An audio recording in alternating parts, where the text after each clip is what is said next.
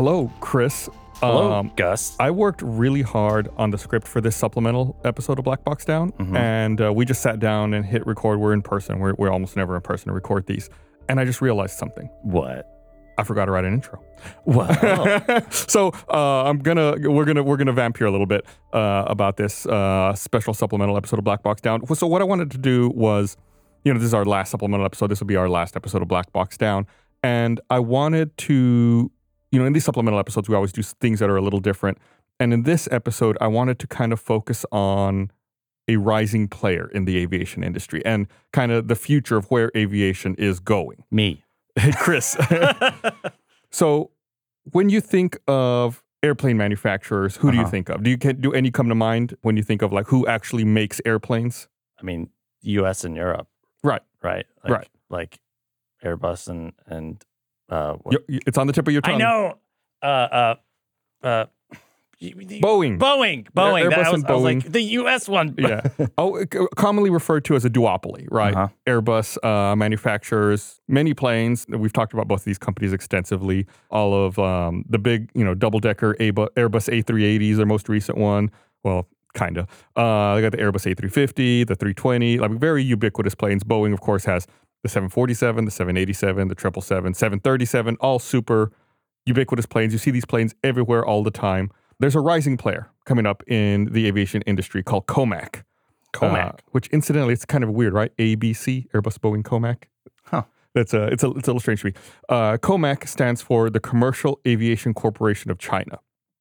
And it's China's entry into making passenger aircraft, trying to break up that duopoly of Airbus and Boeing and introduce a third player. So I thought it would be interesting for us this episode to talk about COMAC, what's going on with that, what progress they've made, and also, again, this is a slightly weird episode. Chris and I had an opportunity to visit an air traffic control tower. Yeah. And see how everything works. So I figure once we talk about COMAC, we'll wrap up talking about air traffic control and the things we learned on this special supplemental episode of Black Box Down.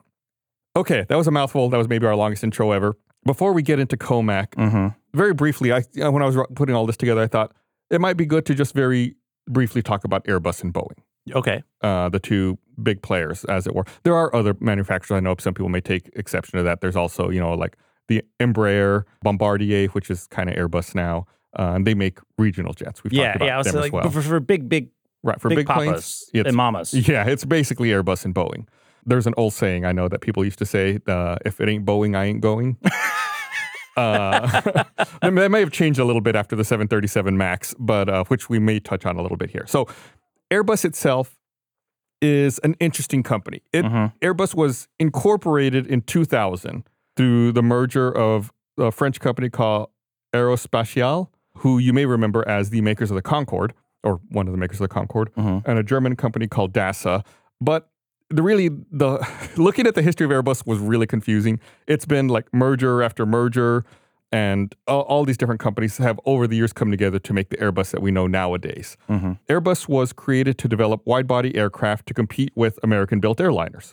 Airbus's headquarters is in the Netherlands, but its head office is in France, and it has shares traded on stock markets in France, Germany, and Spain. As you can tell, this really is truly like a consolidation and a true European aerospace industry, right?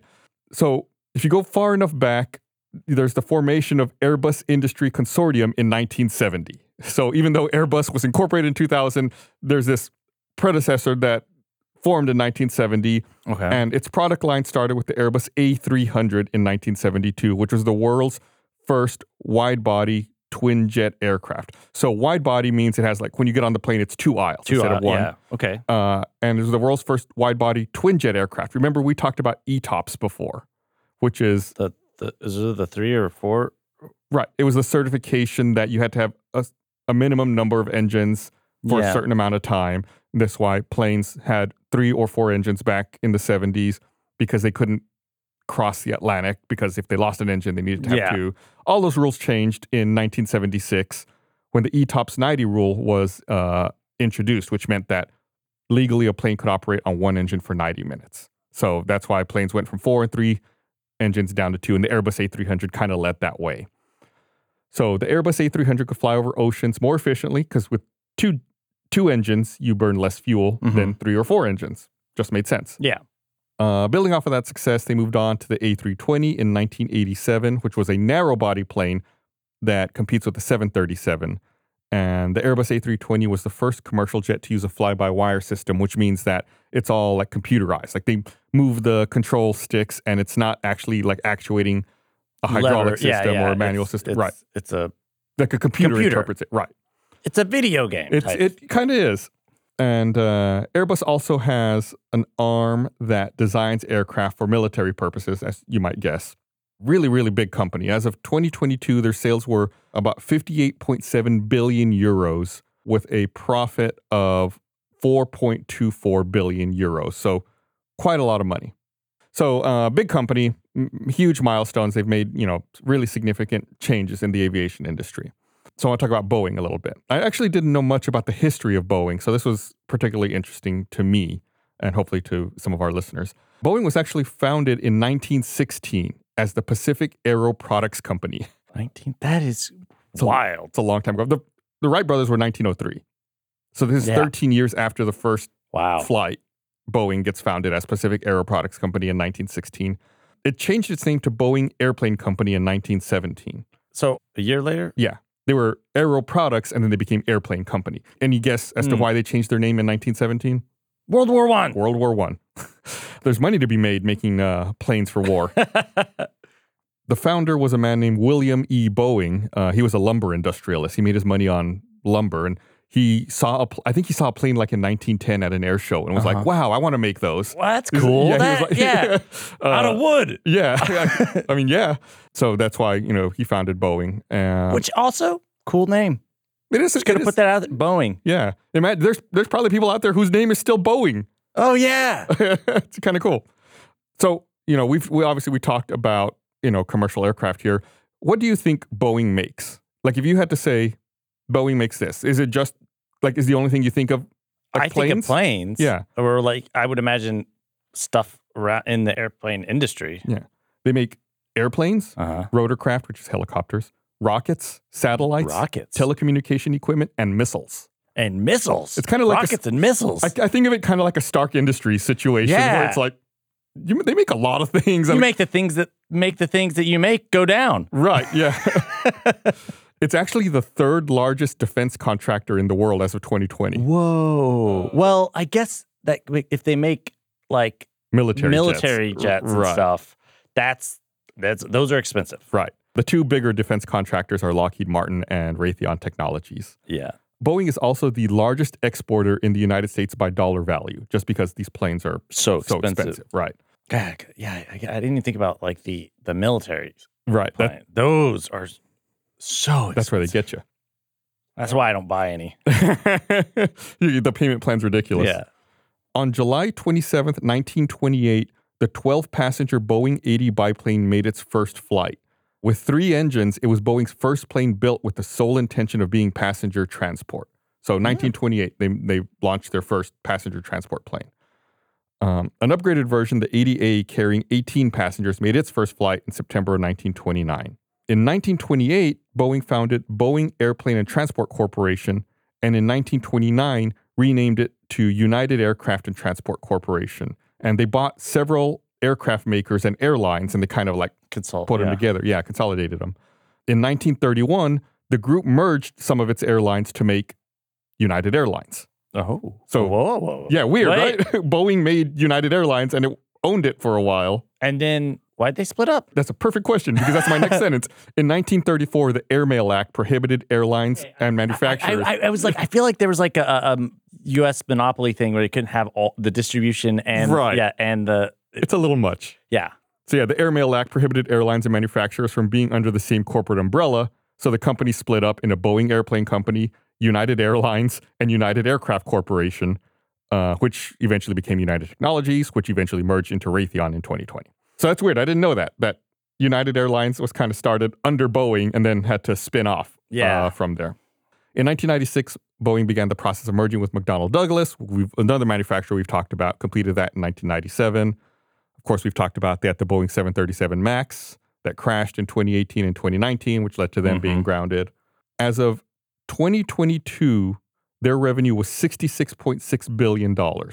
In 2020, so 2 years before that number I just gave you, their defense revenue was $32 billion from being a defense contractor. 32? $32 billion. That's out of $58.2 billion in 2020. So, like, more than half their money came from the defense contractor side. Their overall revenue in 2022 was $66.6 billion. I didn't see what their defense revenue was in 2022, but I assume it's still quite a bit.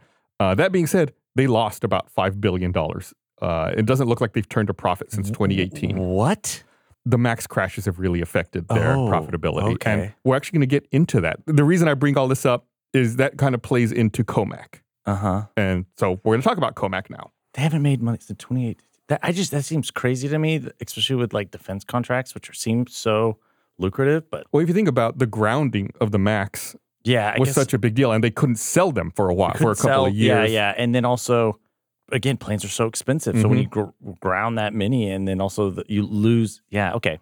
It's a big deal. And remember, it's not just, and we're going to get into all of this in this episode. It's not just the sale of the plane. It's also the support and the supply chain and everything else that goes into it. Yeah. This is a very once someone buys a plane, they're yours. Right. Oh yeah, they definitely are. So again, why I don't buy planes. I already get mad when I have to rent my my equipment from my cable provider for my internet. It's like, just let me use my own modem. Okay, COMAC. So the big question, of course, is why bother developing your own aircraft manufacturer instead of relying on Airbus and Boeing? China's domestic aviation market is the second largest in the world behind the United States. 40% of passenger aircraft in China are from Boeing, and 53% are from Airbus. So 93% of their domestic aircraft market is from Airbus and Boeing. Yeah. In 2019, Boeing estimated that China is going to need about 8,090 aircraft over the next 20 years. That's about a lot of planes. The market's about $2.9 trillion. How many planes do they currently have? If they need that many more. Well, it's just the market is expanding and growing so rapidly. Plus, they are... It's a big country, too, so it's like hard to move. It's like, I feel like in Europe, you can get around so much easier on like a train or, Well, China actually has the most robust high-speed rail system in the world. That's right, they do, actually, yeah. And we're going to get into that as well. Okay. We have a lot of layers to get through, Chris. I love transportation. Chris, I spent so long working on this script and doing all the research for this. We're going to get into so much transportation stuff in this episode. So, like I said, they need a bunch of planes, not only to expand and grow the market, but to replace aging planes as well. $2.9 trillion over the next 20 years. That is so much money, Chris. Yeah. And they're like, we want to put that money back into our economy rather than just, spend it somewhere else. Okay. On top of that, think about this. China's presidential plane is made by Boeing. There's also a national pride aspect to play here. Air Force One is a modified 747. Most heads of state fly planes made by their country. And they're like, And then on top of that, there was a bit of a controversy some time ago because there was a secondhand Boeing 767 that was purchased for use by Jiang Zemin in 2000 in China. But in 2001, the government claimed that it discovered 27 bugs in the plane's interior. Bugs? Like listening devices. Oh, bugs. Right. I was like, okay, that was not what I thought at all. My head went two different places. One, I was like bugs? We're talking espionage. Yeah. And then my other thought was bugs is in like glitchy software. Oh, no. The other kind. The third kind. Which, again, if your country makes your own plane, you don't worry about that as much. If you're importing it from someone who's an economic rival, then you have to worry about it. Yeah. How many bugs? 27. 27. That's a lot of bugs. So after that... Do they even know if they got them all? Right. So after that, they just started using a normal Air China Boeing 767. That way, it's not a specific plane. They would just get one from Air China and use that. An Air China 747-400 series was used in the past. However, those were retired in 2020. That would make me mad. Sorry, if you find out you're getting bugged like that. Right. I mean... Yeah. It makes sense, but these are the kind of things you have to worry about. A Boeing 747-8 series was converted and tested and used for head of state transport. I'm just glad no one's secretly recording me. All my recordings are right here. So that's just like another wrinkle to think about. In 2017, Boeing sold 202 planes to China. That was a quarter of its deliveries for that year. Airbus announced a deal just last year in June of 2022 to sell 292 planes to Chinese airlines, and that deal was valued at $37 billion. So you hear all these big numbers, like you start to see, oh, this is why you want to maybe have your own aircraft manufacturer. That being said, Boeing actually has a 737 completion and delivery plant in Zhoushan, China, and Airbus has an assembly plant in Tianjin, China. So they do some work in mainland China, but the bulk of the work is done in their home territories.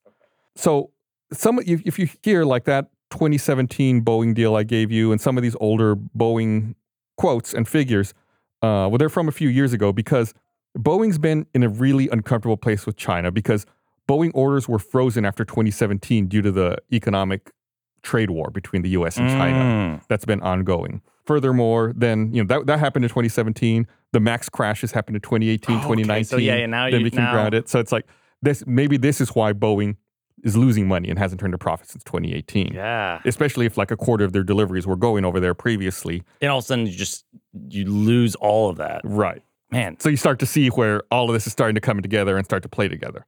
Okay, all of that is just to set this up. Now we're really going to talk about COMAC. COMAC, like I said, is the Commercial Aviation Corporation of China, was established May 11th, 2008. It was jointly established by a company called AVIC, which is the aviation industry of China, and a few other manufacturing companies. AVIC itself was created in 1993 and was a state-owned company that was created to build components for military planes. In 1999, AVIC was split into two companies, AVIC 1 and AVIC 2. AVIC 1 focused on military and medium-sized aircraft. AVIC 2 focused on transport aircraft and helicopters. Eventually, AVIC 1 and AVIC 2 remerged in 2008. Splitting them up had just made redundancies and split resources. They were working on similar projects and sharing resources. So it ended up not really being a good idea. I just thought too, sorry, this is kind of going back to the reasoning of why. If you not say that China's like planning on going to war, but like if you go to war with a country and you're also buying all of your military planes from other countries, that's kind of like... Yeah, well, they develop their own military planes. Okay. And there are severe trade export restrictions on military technology from the United States. Okay. So like they couldn't buy, planes from the United States. Okay. Like even some of the planes, so like modern, military is not my forte, but I'll say like modern fighter planes, like Boeing might make some for the United States, and then they might make a different version for export that doesn't have all the same features that the United States ones have. So it's and then for countries like that are considered adversarial, they may not export anything at all. So they definitely have their own military technology, and that's what AVIC was doing. They were making parts for their military planes. So that's kind of why, like I said, AVIC 1 and AVIC 2 remerged in 2008, and then COMAC was kind of spun off from AVIC at that point. Yeah. So even though like these projects started under AVIC, but then got spun out into COMAC in 2008. AVIC actually purchased a general aviation aircraft manufacturer called Cirrus in 2011. These are very like high-end general aviation planes, like single-engine propeller planes. They're very, very nice. The more specialty type stuff. Yeah, like a private pilot, like someone like me who's not like a commercial pilot. You don't sell tickets. Like someone who just likes to fly for fun might own a Cirrus. The reason COMAC was spun out was the thinking was that it might make foreign companies more likely to do business with them since they weren't a military company, right? It's like it would be weird if you're like, yeah, we're going to work with this company to make a passenger plane, but really they're owned by the military. So yeah, I get it. It's just like kind of separating things a little bit, make it a little more palatable, right? So COMAC was spun out, and they were given this program called the ARJ program. It was the Advanced Regional Jet. It was the first Chinese domestically produced plane that was going to be launched. And like we said earlier, like the dominant regional companies are really Embraer and maybe kind of Bombardier, who we've talked about before. So in March of 2002, AVIC 1 launched the ARJ program, which was officially called the COMAC ARJ-21 Zhangfeng, which means Soaring Phoenix. It's a cool name. It is. It's pretty cool. The plan was for the maiden flight to, like I said, so this launched in March 2002. The plan was for the maiden flight to happen in 2005, with commercial service starting in 2007. Of course, there were delays. The first prototype rolled out December 21st, 2007. It didn't make its flight till November 28th, 2008. It didn't receive certification until December 30th, 2014. Oh, wow. That's way late. It's a super long process. And then it was introduced by Chengdu Airlines on June 28th, 2016, flying from Chengdu Shuanglu Airport to Shanghai in 2 hours. So they wanted commercial service to start in 2007. It didn't make its first flight till 2016. So 9 years late. Yeah. Not as bad as the Berlin airport, but still late. The ARJ, if you're trying to picture it, the ARJ is very similar to like the McDonnell Douglas MD-80. Okay. This was like, if you think about it in your mind, this was the plane that didn't have the engines under the wing. They were attached to the fuselage at the back of the plane. Okay. And the horizontal stabilizer isn't low. It's like a high T-tail. They call it a T-tail. The horizontal stabilizer is high on the rudder, on the vertical stabilizer. So kind of a plane with some thick. Not really. No? Yeah, I'm just thinking if the engines are attached to the fuselage, it's got like it's got a big butt. A big butt. That's what I'm thinking about. But the plane's kind of narrow. Okay. If you ever flew American Airlines used to fly the MD-80. It was the plane that had I'm thinking proportionally. Right. It was a plane that had 2 seats on one side and 3 seats on the other. I don't know if you ever noticed those. Yeah. I did not like flying on those planes. But anyway, the ARJ was very similar to that kind of plane, the MD-80 or DC-9. It might also be known at some points. And it looks very similar to the MD-80. And one of the reasons is that back in 1985, the country of China was granted a license to build McDonnell Douglas MD-80s in China. They built 20 MD-80s and 2 MD-90s, which was a modified MD-80.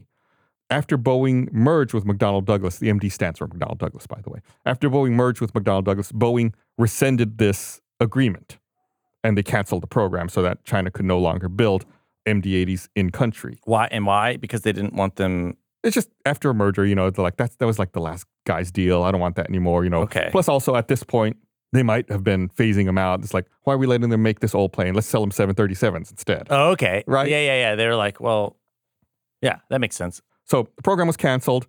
China refused to return the McDonnell Douglas tooling. So they kept the tooling and the equipment. And they used it and the fuselage cross section to design to make the ARJ. So it's like they already kind of had a lot of the plans. It's like, we'll make our own plane. That's one of the reasons it's speculated the ARJ looks very similar to an MD-80. Because they reused. That's the speculation. Comac claims that that it's their own design created on supercomputers in China, but it really looks like an MD-80. It looks very much like one. And we'll tweak this, there, and that, and there we go. Done. It's like, let me copy off your homework. Yeah, but make it look a little different, right? Yeah. So a plane's more than a fuselage. Sure. Right. There's all the avionics, everything else that goes into the plane, the engines. And a lot of the technology for the ARJ did not come domestically from within China. Up to 70% of the components for the ARJ were sourced from other companies in the West. And they still get sourced? Yeah. So that's okay. That's just the way that it's made, and that's just how it's designed. There's 2 passenger versions of the ARJ. There's a 90-seater and a 105-seater. So it's not huge, right? 90 to, let's say, roughly 100 people. They also have some freight versions, and it's got a range of 1,200 nautical miles, but it's upgradable if you buy like an upgraded version to 2,000 nautical miles.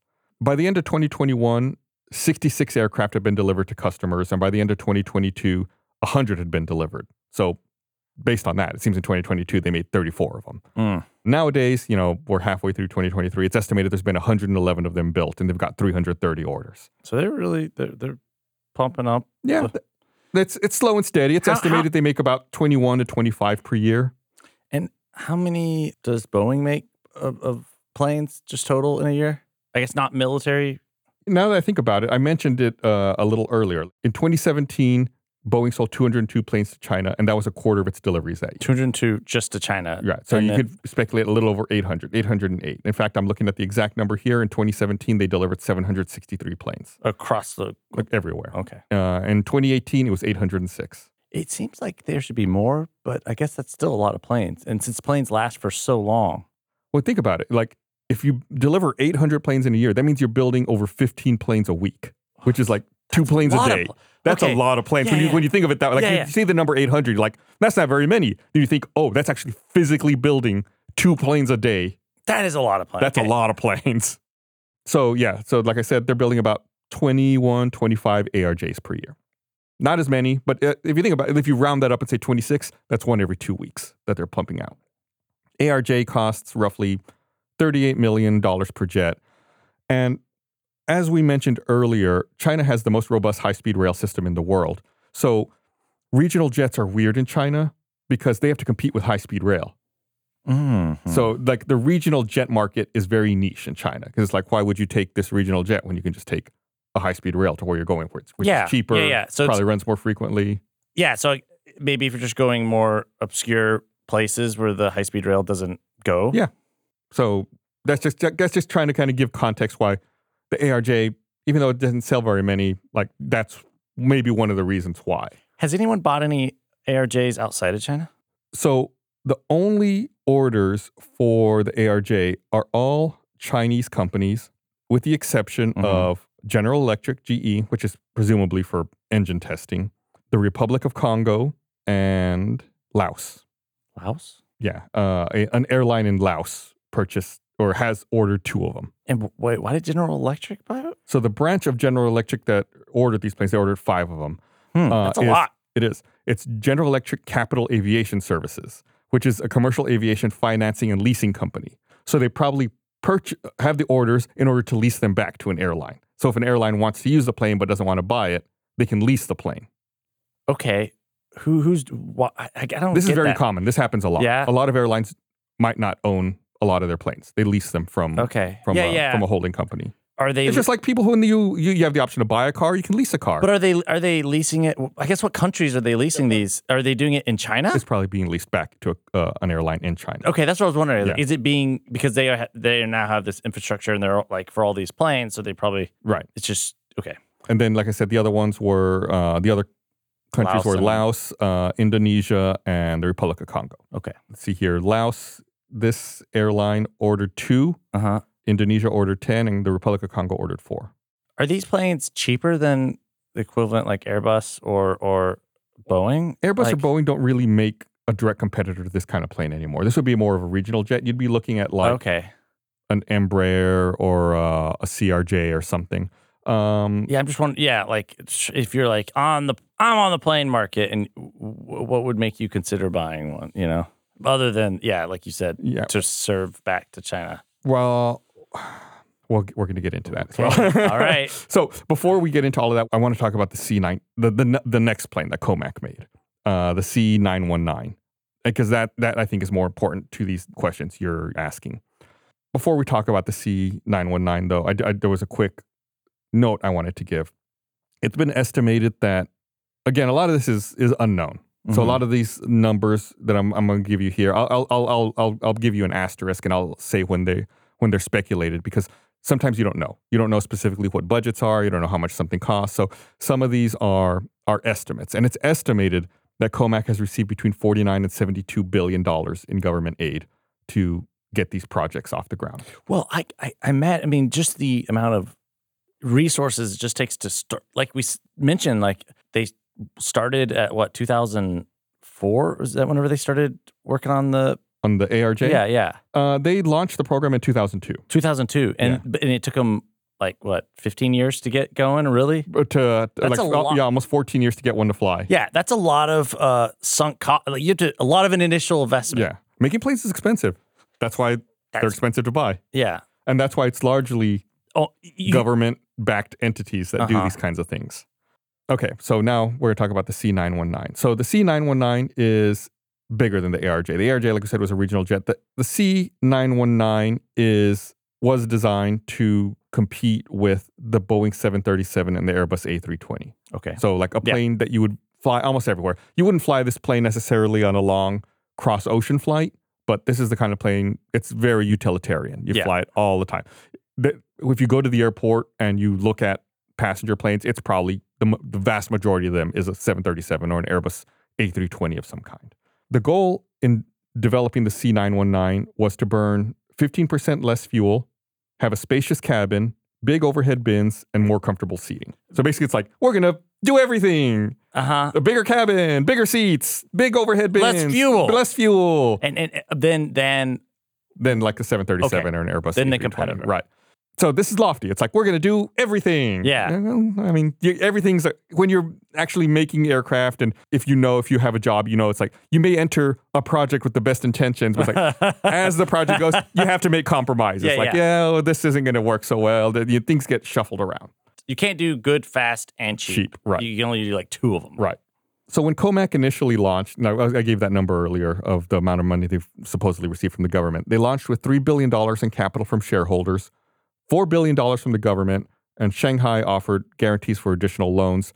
The planned budget for the C919 project was supposed to be $10 billion. The estimated actual budget as of 2015 puts it at about $33 billion. So way over budget. I think $10 billion was very optimistic. Yeah. And of course, these are estimated. We don't really know. Yeah. The C919 is nearly identical in size to the 737 and the A320. Like, I think this is really a matter of, if it ain't broke, don't fix it. You know, these planes are workhorses.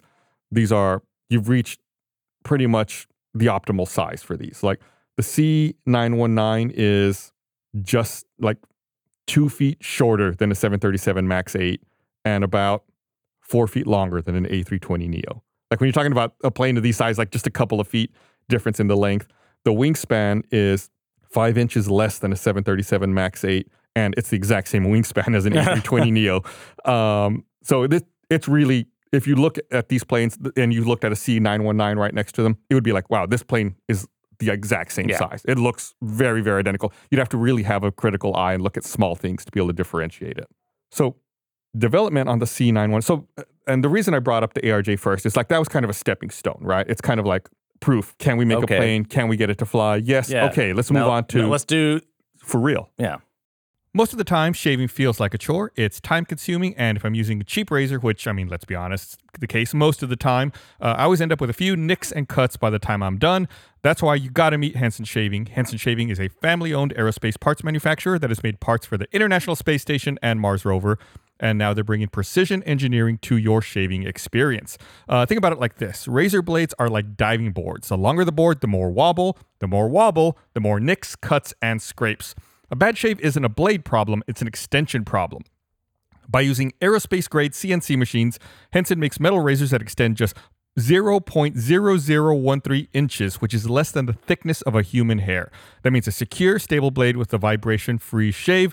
Personally, I don't know about you, my beard, my facial hair grows in really thick, and it's very difficult to deal with. I always have to make sure I try to get a razor that can handle it and doesn't bend to the will of my thick facial hair. And the Henson razor is absolutely phenomenal. It's great. I used to dread having to actually shave with a razor and get that close because it was just constant nicks and cuts. It's really night and day between Henson and other blades. And the Henson razor is affordable. Once you buy your first one, it's only about $3 to $5 per year to replace the blades. It's time to say no to subscriptions and yes to a razor that'll last you a lifetime. Visit hensonshaving.com/blackboxdown to pick the razor for you and use code blackboxdown. You'll get 2 years worth of blades free with your razor. Just make sure you add them to your cart.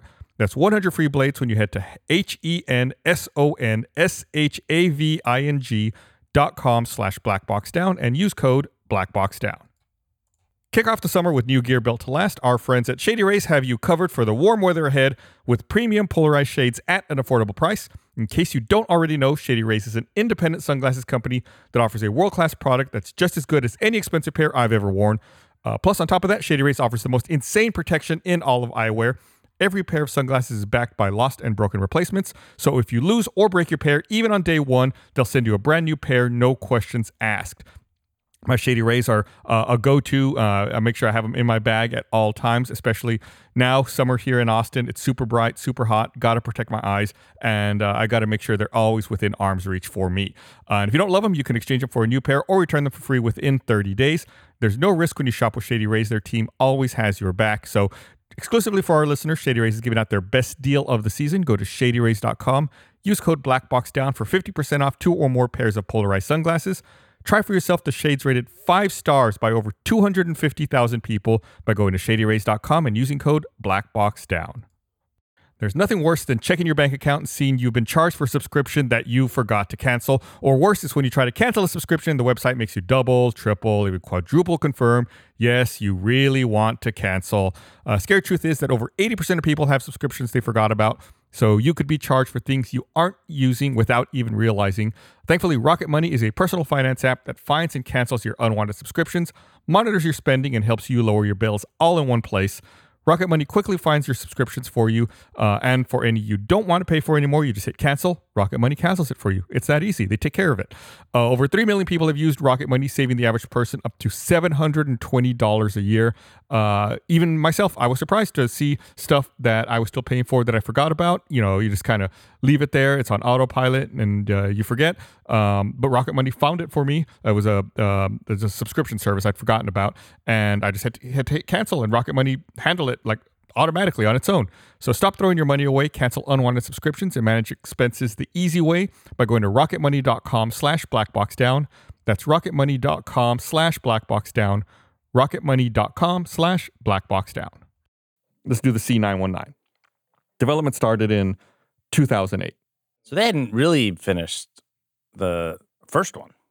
Oh, no. That was still in the works. And because remember, 2008 is when Comac spun out from AVIC. So that's probably why they were like, okay, now that we're our own thing, let's spin up the C919. Production began in December 2011. And the goal was to have a maiden flight in 2014. In 2010, they had reportedly hoped to make 2,300 C919s, aiming to produce 150 planes a year by 2020. So you were asking earlier about how many per year. Their goal is to make 150 a year by 2020. Canada's Bombardier Aerospace began collaborating in March in 2012, helping them figure out supply chain services, electrical, human interface, cockpit, flight training, flight testing, sales, marketing. It's very complicated. Yeah. A lot going on. However, of course, there were delays. The first prototype didn't roll out until November 2nd, 2015, so about 7 years after they started. Mm-hmm. The maiden flight was May 5th, 2017. So 3 years behind schedule at this point. I guess that's okay. Not bad. It's not bad. Not bad. It's not as, We've talked about way worse lately. yes. So That's where I'm like, my frame of reference is not that bad. yeah. So they started in 28. They were hoping to have a maiden flight in 6 years. It took them 9. So if you think about it that way, it's like 50% longer than they were expecting. That's kind of not great. Yeah, but also it's only 3 years. Yeah. So even though the maiden flight was May 5th, 2017, the first production one was finally delivered to China Eastern on December 9th, 2022. So it was another 5 years after that they finally delivered a finished product. I mean, to granted, China there was Eastern. also COVID there. Right. So True. And the reason that I thought to do this episode and to talk about this was that the first commercial passenger flight was just recently. Oh. It was May 28th, 2023. It was just a couple of weeks ago before we were recording this podcast. And how'd it go? Fine. No problems. Fine? Yeah. Flew just fine. The cabin was laid out. It's 164 seats, 2 cabins, got 8 seats in business class, 156 in economy. An interesting side note about this plane is that the middle seats are 1.5 centimeters wider than the window and aisle seats. Well, They was like, wanted to give a compromise. that's actually not a bad, it's not a bad idea. thing. It's like, It's 0.6 inches, by the way. That's 1.5 centimeters. Well, it's not much, but it's a little. It's a little Yeah. something. And I appreciate that. Yeah, 'Cause, I think that's a cool idea. yeah, it's a slight motivator, or at least, Some kind of compensation for having to sit in the for middle. having it in the middle, yeah. Yeah. So Well, all right. it's an interesting good idea. innovation. Right. And that's kind of the thing that I like. I like having this kind of competition. Like even in video games, right? It's like Microsoft, Sony, Nintendo. It's like you want to have different companies in the mix to kind of like innovate and and push the people. other and, the other companies. Yeah. So I mean, again, generally like more competition, I think, is good, even if it's like from a consumer standpoint. Yeah. So we very briefly mentioned plane engines earlier. I don't expect you really to know any of these. I'm sorry to put you on the spot, Chris. But can you name any airplane engine manufacturers? Isn't it no, it's a car. It's one of the big car. It's not Ferrari. It's what's the car? Benz? No. What is it? It's a car. I know it's a car. So there's a few. The one you're thinking of is Rolls-Royce. Rolls-Royce. Yeah. That's what I was like. Some of the big ones are GE, Safran, Rolls-Royce, Pratt & Whitney. There's a bunch of different ones. The C919 uses what's called the CFM LEAP 1C engine. CFM is like a collaboration between GE and Safran. CFM is a very ubiquitous engine. They make engines for all kinds of planes. Notice I said it was the 1C engine. Did they have a special? They have a 1A and a 1B as well. Okay. The 1A engine is used in the Airbus A320neo. The 1B engine is used in the 737 MAX. And the 1C engine was developed for the C919. Okay. They're all very similar engines, but they each have their own. They're slightly tweaked for the specific airframe. Yeah, okay, that makes sense. It works. Yeah. That being said, the 1C is about 800 kilograms heavier than the 1A. Heavier? These engines are heavier than the 1A and 1B. There's speculation that CFM didn't want to put their best technology in this engine for fear of it being reverse engineered. So these engines, again, that's just like a conspiracy theory. That's no, but these engines are heavier and don't perform as well as the 1A and 1B. Well, they have like good thrust output. Actually, they don't operate as efficiently as the 1A and 1B do. That there might be some validity to that. I mean, especially considering that they didn't get back the. This is it's a very thorny issue, but so just like a little interesting side note, I think here. I mean. And I don't want to get, again, I'm not very well informed on it, but China has a bit of a history of like taking like stuff, intellectual property. Yeah, they don't like it when you say that, but yeah. But like, it has happened, yeah. Yeah, I know it's happened. Yeah. And that seems like a valid concern. So it's theorized that maybe the LEAP 1Cs aren't as good as the 1A and 1B. Like that's why they're heavier. Anyway, thought it was interesting. It is. So like I said, CFM makes engines. They're very ubiquitous. As of December 2021, CFM claimed that they powered 72% of the narrow-body jet market. 72% of like narrow-body single-aisle planes are powered by CFM engines. That's a huge, overwhelming majority. CFM engines as in like, wait, sorry. And that's like, for example, the LEAP 1A and 1B. They have other engines as well. So worldwide, 72% of narrow-body planes are powered by CFM engines. Okay. That's a lot. According to them. Back in February 2020, Reuters reported that the U.S. government was actually considering blocking GE from selling the LEAP 1C to COMAC over concerns of reverse engineering, competition for Boeing, and military use of the technology. It kind of plays into all of these things we're talking about. The U.S. eventually did give GE a license to sell the engines in April of 2020. Industry analysts say that China is probably 15 to 20 years behind in engine technology when it comes to developing their own. Mm-hmm. Avic Commercial Aircraft Engine Company was tasked with creating an indigenous engine in 2009, and it's indigenous to China, the CJ1000AX. Assembly of the first one was completed in December 2017, with plans for service starting in 2021. As of March 2023, flight testing has started on large military transport aircraft, but they're not really using it outside of testing yet. So they are working on it. Yeah. And analysts say they're a little behind, but they just got to catch up.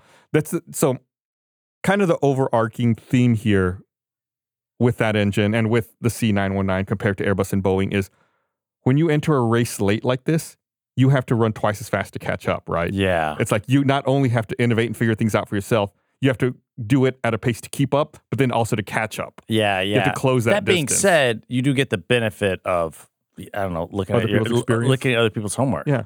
That's true, but there's a lot to be learned, right? It's not just a matter of what does it look like, what are the specs, what are the dimensions. We can copy that. It's like there's a lot of inherent knowledge, and there's a lot of knowledge that's learned by the incidents that we've talked about over the course of this podcast. Yeah, I guess that's true. Like it's constantly all these little things you can't think about, right? It's like a plane gets launched and comes out. It's like, oh, there's this thing we didn't think about. Now we have to fix it. And like it's just an ever evolving culture of safety. There's a lot that can go wrong. Right. But yeah, it's been so refined at this point everywhere else. Yeah. And it's people's lives. And that's the reason I gave the history for Airbus and Boeing at the top. It's like they've been doing this for decades. Boeing's been around for almost 100 years at this point. Airbus has been around for 50. Comac, they've been around for 15. They're making great strides, but there is a lot to catch up on. I've heard, I don't know how true this is, but I heard recently that Airbus has a museum at their headquarters of all of the different crashes that have involved Airbus planes. And when a new employee gets hired, they have to go through there. Oh, So it gets reinforced how serious your job is. Yeah, which is I think that's good. I think it's to have the frame of mind of like embracing failure so that you don't let them happen. Right. Yeah, and like you. I think you have to respect the responsibility you have. Yeah. No, that's actually really that's good. Yeah. Anyway, so by January of 2023, Comac had reported 1,200 orders for the C919. And like I said earlier, they wanted to expand their production capacity to be able to make. I'm sorry? 1,200 orders. Right. How many of those are in China? Good question. I'll answer that in a second. Like I said, they want to expand their capacity to be able to make 150 aircraft a year within the next 5 years. So they know that it's going to take a little while to catch up, but they're hoping to expand their production to be able to make more quickly. So you asked how many of those orders are domestic. Pretty much all of them. Yeah. And we'll dive into that a little more here in just a bit. But I think all of the orders are domestic within China. There may be some outliers. I think again, I don't know definitively, but I think I'm trying to remember. I think again, like a leasing companies may have leased them for the purposes of leasing them back to airlines, but I think it's overwhelmingly Chinese companies. So their goal, Comac's goal, is to take a fifth of the global narrow body market and a third of the Chinese market by 2035. They expect 2,000 sales in the next 20 years. So they're really gunning for it, right? Yeah. They want to take a fifth of the world and a third of China. So they know they're going to start more in China. They're going to try to skew more heavily. And that makes sense, Yeah. I think it's not like an overwhelming like a mandate of any kind, but I do think a lot of American-based airlines try to buy Boeing when they can. A lot of European-based airlines try to buy Airbus when they can. But at the end, it's still a financial decision, right? You're still going to look at your the quotes and what makes the most sense to operate. And you're still going to try to. These are businesses. They're still going to try to make money. You might probably get into this. How's their history of like boo-boos? Well, they have made so few aircraft that they haven't had any incidents yet. Wow, but that's still good. Yeah. That's fine. But like we said, the C919 just had its first flight a couple of weeks ago. Okay. So it's just now entering service. Remember how we mentioned earlier that when you start late, you have to run twice as fast, not just to maintain pace, but then to catch up. Here's a problem. Yeah. The C919 took so long to develop. Is it outdated already? Yeah. In the intermediate time while it was being developed and launched, Airbus launched the A320neo and Boeing launched the 737 MAX. So it's like they already iterated and introduced their next generation of planes. Comac was competing with the previous generation of planes. Oh. So the C919 is already kind of like a step behind, even already out the door and launching. So much like the engines in China, the C919 is essentially 10 to 15 years outdated. Wow. Compared to the latest offerings from Airbus and Boeing. And it's so much money to develop. It's so much money. So that's why you had to start somewhere, I guess. And it's like, this is where you start. And it's like, now that you have a working airframe, now you, like the 737 MAX and the A320neo, they're not new planes. They're just iterations and new versions of planes that already existed. So now it's just a matter of, we got to make the C919 better. We got to come up with an updated version to compete with these newer versions. Like putting it into golly, and they just started flying. They just came out. It's already outdated. Like for comparison, the A320neo began delivering in 2016, and the 737 MAX began delivering in 2017. Slowly, but they ramped up very quickly, and so the competition was changed for the C919. It's not even out yet. They're just doing their maiden flight, and they're already behind. For comparison, the 737 MAX currently has 5,390 orders, of which 1,196 have been delivered. The A320neo has 8,754 orders, of which 2,791 have been delivered. So these Airbus and Boeing are operating on a much higher scale. Higher scale and newer. Right. Yeah. We mentioned the crashes of the 737 MAX before. China was the first country that grounded the 737 MAX after those crashes, and then the rest of the world followed suit. And they were the last country to unground the 737 MAX. They kind of didn't really make a big deal out of it. They ungrounded the 737 MAX in January of 2023 after 4 years. The FAA had cleared the MAX for service again in November 2020. Canada and Europe cleared the MAX for service in 2021. So China kept them on the ground a few years longer. Who knows? It's like it could be spurred from that trade war we talked about. There's maybe a lot of reasons why. And I believe Boeing's even sitting on 150 737 Maxes that are intended for Chinese customers that haven't been delivered because of this trade war. So, man, that's a lot of planes to be sitting on. Right. A lot of money. And then we talked about that. They haven't turned a profit since 2018. It's like, this is all starting to piece together. You know, I will say this. This might be a bit of a tangential thing. I saw a video talking about China's electric vehicles and how there are just like fields of new cars that are just sitting. Because, really? Yeah, that they just it's a combination of like companies like, you know, basically buying them from themselves and to try and hit numbers, and then also to get like rebates from the government and things like that. I don't know. I mean, there's a lot of reasons why it could be, but I saw a video where it's just like a drone flying over just fields of new cars. And same thing with like electric bikes and stuff like that. There's certain, so again, I don't think they would do that with planes, but there's also some like, I've heard, and some of this like speculation, just some like fudgy number stuff come about those things that are from China. And because it's not like a free market, they can get away with some more fudgy numbery stuff. So I don't know. Just I don't know how that would play in with planes. Planes are much not only a higher dollar amount, but they're also physically so big. Yeah. It's like it's difficult to do that.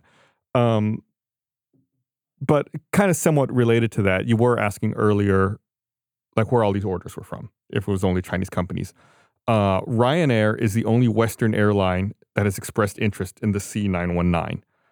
They signed an agreement to cooperate on development of the C919 in June of 2011. I don't know what that means. It's like they haven't really said anything or done more since then. Ryanair is like a low-cost airline based out of Ireland. I believe it's based out of Ireland.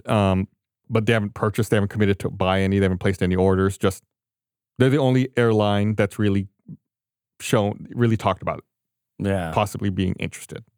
I should say the only airline outside of China. So the C919 can seat between 158 to 192 passengers, has a range of about 2,200 miles, and they have an extended range version that has a range of about 3,000 miles. Nautical miles, of course.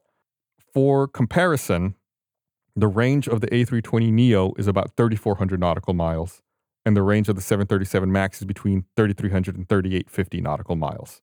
So they can go further. Well, again, like you said, 15, 20 years out of date. Yeah, it's a little behind. I think I said 10, 15. Maybe not as bad as 20, but definitely out of date. That being said, the cost of a C919 is roughly around $99 million compared to a MAX 8, which costs around $120 million, and an A320neo, which costs $110 million. So they're a good bit cheaper? It's a little bit cheaper, but it's not as cheap as they wanted it to be. Like, you know, the $10 to $20 million, that's a lot of money, but from an airline perspective, you have the infrastructure of all those other planes, and you're like... Chris, you read my mind. Yeah, it's like, you might be saving the cost on the plane itself, but then you're going to have to get the cost... It's going to be made up other places. Right, and here's the real problem that they're facing is Airbus and Boeing have been around for so long, they have an infrastructure to... Everywhere. Right, to get parts, to get support, to get people, to get maintenance, you know, everything you need worldwide. If you're on an Airbus or a Boeing plane, you're set. Yeah. You're fine. Okay, yeah. If you're on this Comac C919 and you're flying it and you have a problem in South America, it's like, oh, well, we don't have parts. Like Comac doesn't have... You're going to have to like get them shipped from China. Yeah, right, they're going to FedEx something like... It's airplane parts. Some of them are really big. Right. Like it's just there's a logistic back end that I think a lot of people don't think about. Yeah. That they need to build out. So that could be why I think the initial steps are smart for them, right? It's like focus on a China market, get your infrastructure built up, learn how to get everything moved around, and then start slowly expanding. And once you have that infrastructure, then you can, when things come up, you can more quickly address things. Yeah. It's not just a matter of we built a plane and sold it to them, you know, dust our hands off, we're done. You know, no, there's a lot of after sale things, post sale things that need to be done. So, you know, besides the C919, they have plans to, it's very limited knowledge at this time, but they also want to build a bigger version called a C929. Well, actually, it's a CRAIC 929, stands for China Russia Commercial Aircraft International Corporation Limited. They want to do a joint venture with Russia to build a bigger version called the C929. They also want to build an even bigger version called a C939 to compete with like the really big planes. But aviation industry's kind of changed. I don't know if that's really necessarily smart. Yeah, because we talked about this at some point about, those big planes, they just don't really have a market. Right. Like the A380, they stopped making already. Maybe I think what they want to compete with, what they're trying to position it is like competition with like a 777 or an A350, but you only sell so many of those, right? Like your big money's on your smaller planes, like a 737. But I guess, again, to like, if you want to build up that infrastructure other places, you kind of have to maybe offer all the tiers so that someone could be like, well, it's a full service shop. I don't have to buy one plane of this type and then two other from Boeing. Right, in the same place. It's interesting you say that. I had a side note here. I wasn't sure I was going to talk about it, but you segued me perfectly into it. I had skipped over it right now, but I scrolled back up to get to it. There was an airline based out of Mexico called Interjet. They had been around for a while. They ultimately folded in late 2020, probably pandemic related.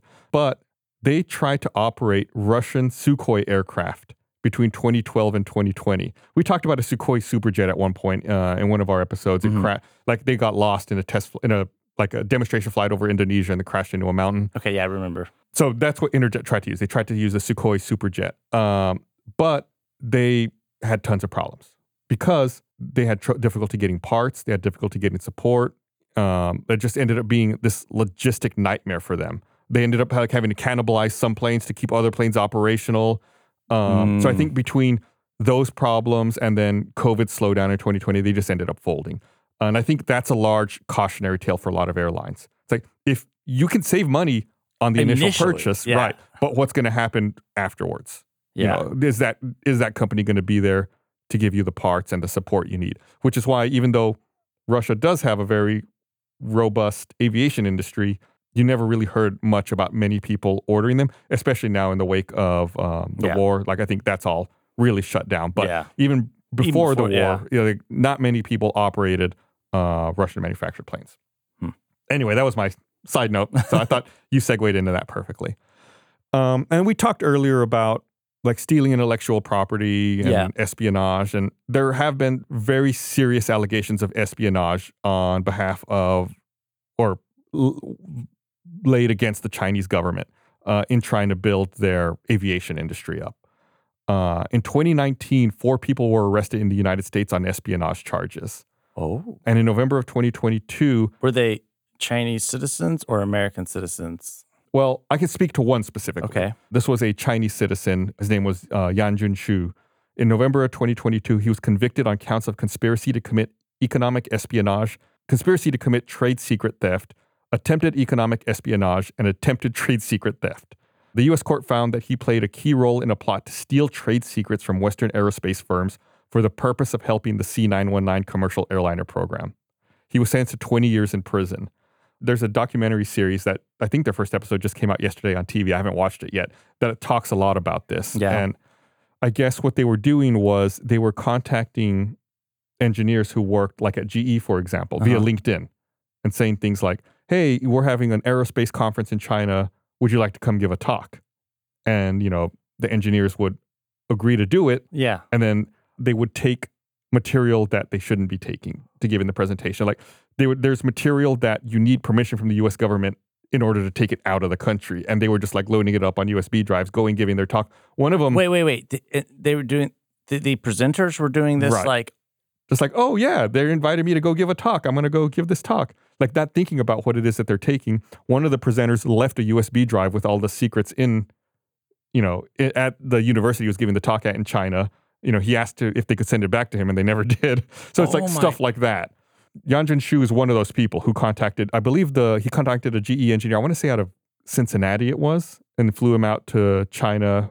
It's a whole... And how did he get caught in the U.S.? Was he in the U.S., I guess? Well, I think what happened... Because I imagine they wouldn't extradite him. I think what happened was the FBI got in contact with that GE engineer, had him almost act like a double agent, feed information to Yan Junshu, arrange a meeting with him. I think it was in Brussels. to like exchange more information, got him to come up in Brussels, and then they arrested him in Brussels, brought him to the United States, and that's how they're trying him. So yeah, it's like a spy movie kind of stuff is going on here. So the United States government alleges that there is espionage going on and that secrets are being stolen. Well, you say alleged. This guy was convicted, right? Yeah. So, I mean, unless... I guess there's no beating around that. He definitely was convicted, sentenced to 20 years in prison. In January of 2021, the Trump administration added COMAC to a list of companies that supported China's military. This meant that companies would be subject to a ban on new U.S. investment, which forced American investors to divest their holdings of these blacklisted firms. Oh. The Biden administration issued a new list which removed COMAC. So COMAC's been kind of, the U.S. government has their eye on them. Uh-huh. So I'm curious to see how this all plays out and where this all goes. I think, and they even split up purposefully. Right, to try to remove themselves from the military. Yeah. I think that we're going to see, I think China's committed to making this work. I think even if they lose a lot of money in the short term, I think they're going to keep working on this. And I don't know if we'll ever reach a point where American Airlines or United are going to be flying COMAC planes. But I think, we are going to reach a point where we're going to see them, flying around various countries in the world. And I'm really curious to see how quick that happens and how that all plays out. So that's why this is kind of like, this whole episode is just kind of setting the stage. This is just so you learn what's happening about COMAC. So when you see it in the future, like, oh, I know what that is. I know how all this happened. Yeah. I know the story behind this. But that's it. That's really all I have about COMAC and the development of the C919. It's been really interesting looking into all of this. There's so many like little twists and turns. And I mean, I think the innovation of having a bigger middle seat is kind of cool. I hope we see more of that. I would like to see other new, fresh ideas like that. That's a really cool idea. Before we wrap up, I did also want to talk about, you and I had an opportunity to visit air traffic control here in Austin a couple of weeks ago. It was a kind of a long process to get that organized, but we finally managed to go there. I reached out through the FAA and found someone, and we were able to go there. They didn't allow any photos or video. Obviously, it makes sense that they don't want anyone doing that. But, we had someone take us through, show us like the simulation that they train on. We got which is cool, which is really cool. Seeing the simulation and then seeing the real thing. Yeah, then we walked into the room where like the actual controllers were, and everyone, was looking at the radar and talking to everyone, talking to all the planes. And I don't know, it doesn't, that part of the control, like when we were, looking with those controls, it doesn't look like a movie. Like those people aren't in a tower. Yeah. Like there's like in a dark room. Yeah. Well, it looks like a movie in a different way. Right. Like it looks like a submarine set. That's what I kept thinking. I felt like, Hunt for Red October. It was like a dark room and everyone's just, huddled over a screen and talking. Yeah. And it was really interesting to see. And then, we got to go up into the tower, which is a lot more like what you would see in a movie. It's got windows everywhere. You could see really far from the tower. Really far. I mean, that's the point, but yeah. But and I was talking about like how crazy far you can see, but it's like, oh yeah, and I think you mentioned it's like there's regulations about building stuff in the area, right? So that they can see, right? Yeah, so that they can have a view of everything going on, and it wasn't just like the airport. It was like you could see like way off into the distance, even though it was hazy that day. Like we still see really far. The whole thing was really neat. Really get to see all the behind the scenes, how everything works. Got to see people actually doing the work. The person who gave us the tour, talked about what a great job it is, and I think that's one thing I've posted on social media for us before. I don't know if we've ever talked about it in an episode, but it's like, if you ever see the opportunity to apply to be an air traffic controller, you should absolutely do it. Yeah, especially if you're young. Yeah, and that's the thing is you have to be, I think, 31 or younger when you apply, because there's a mandatory retirement age of 56, and they want to get 25 years of work out of you. And the thing I learned was the way that their shifts work. They were telling us how they'll spend 90 minutes on doing air traffic control, and then it's a 30-minute break. Yeah, they have to take the break. Let's take a 30-minute break, and they have like a bunch of different things for people to do to take their mind off of work. Like he said they could play video games, watch movies. I think we saw a couple of guys going out to play basketball. Yeah. And then so they take a 30-minute break, and then it's back for another hour and a half. Because it's really taxing, right? It's not like you could sit there You at have work. to be focused. Right. You can't pull your phone out. Yeah. You can't browse the internet or do something else. Like, you are 100% focused on the task at hand. And you want to make sure that you're still really sharp. But, I mean, really, the guy who gave us the tour, said that they're always looking for people, that another interesting thing he said was that, he's seen people show up to try to be air traffic controllers that have, college education, master's degrees, and they can't do it. And sometimes, someone will show up with like a high school degree. It's like you don't need any degree. You don't need college, right? You just have to get qualified through the... I think you need a high school degree. Okay. And he said, some guy will just show up with no college experience at all and be like the best air traffic controller in the world. So he said he's been doing it for a long time. I think he was close to his 25 years, if I remember right, that there's just like some X factor in some people. Yeah, so certain ways people's brains work really great in it, and some people's don't. Yeah, and I think that's the big thing. It's like, if you think like, oh, I didn't go to college, like if you're down on yourself, like I'm not smart, I can't do that. It's like, you might be able to. Like, maybe your brain just like organizes things in a certain way that you can look at it all and do it all. You don't have, if maybe you didn't do good traditionally in school, but you might have just because it's not all about grades. Yeah, and with 25, the other guy, I know I keep saying this, but like another thing that I thought was really fascinating was how they talked about how, like, after 25 years you retire. It's like, if you start when you're 20, 22, you could be retired before you're 50. That's crazy. And like the retirement options he talked about were like really good. Like, they really take care of you. It's like, you can make a whole 25 career out of this. If I'd been doing air traffic control instead of Rooster Teeth, I'd almost be ready to retire, Chris. I'd be almost there. It just seems so great. Plus, if you're an aviation enthusiast, if you're a plane nerd like me, it might be right up your alley. I think after that tour, I thought, man, why did I do this? I should have been an air traffic controller. And the other, it's like, you don't take your work home with you. Yeah. Like a lot of jobs, it's like, oh, I got to answer email at home. My boss is calling me. When did I send you an email last night? You sent me an email at 11:51 last night. But it's like, what are you going to do? You can't do air traffic control from home. No one's going to call you like, hey, did you work on the whatever file? Or no, it's like, you go home and your work stays at work. It was super interesting. I don't know if you can visit every tower. We didn't get this opportunity because of this podcast. Yeah. Like, this was just me contacting the FAA and contacting the Austin airport. They didn't even know that we do. No, we didn't mention the podcast at all. They asked, so what are y'all doing this for? And I just said I'm a pilot, and which is true. Like, I wanted to learn how it works. Like, oh, I'm just here because I'm curious and interested in seeing it. And so so I don't know if you can do that at every tower, but I mean, I assume they're all different. If you're curious about that kind of thing, do some Googling, see if you can find a contact and arrange your own tour to see your own facility wherever it is that you live. Yeah. Especially if you're potentially interested in this kind of career.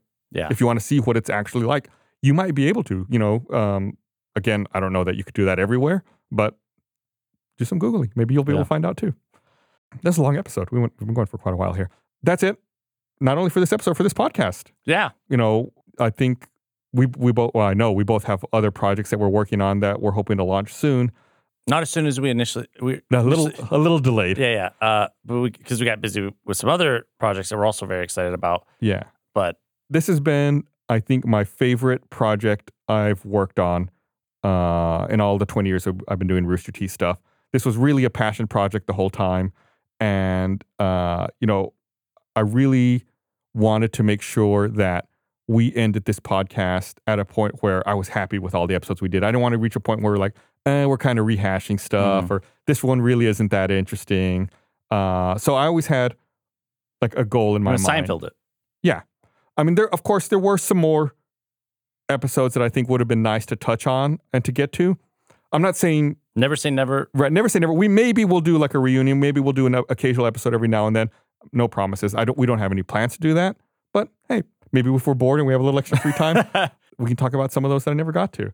Yeah, I was going to say a few, but I'm going to save them. Okay. Just in case.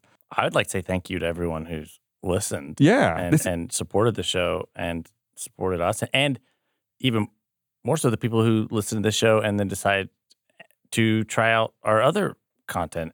And if you're thinking about doing that now, that'd be awesome. Yeah. As well. We have Tales from the Stinky Dragon, which is our D&D podcast, which is available. It's basically a comedy podcast. You don't have to know anything about D&D or even like D&D. Right. It's really just about making each other laugh. And then one of the other things I wanted to say was that one of the other goals of this podcast was to make it evergreen. Mm-hmm. Like these aren't necessarily topical. Like if you know someone who likes aviation or is into it, tomorrow, next year, next week, next month, next year, you can still recommend this podcast to them. Yeah. Like all of this stuff is still relevant. All of these episodes are still informative to someone who's interested in these kinds of things. So I think that it's this podcast, even though we may not be regularly making new episodes, it's still something that people can still listen to. And tell their friends and family about. Yeah. So thank you. Yeah. But yeah, like Chris said, huge thanks to everyone who listened. This podcast was way more popular than I thought it would ever be. I thought we would just get like a handful of people to listen to it and we'd do like 10 or 20 episodes and we would get canceled. But instead, we had tens of thousands of people listening and got to go for as long as we wanted to go, which I think is amazing. Yeah. Yeah, that's it. Thank you. And thank you, Chris, for listening along and learning with me over the last 3 years. You remember taking me along. You remember the car company made jet engines.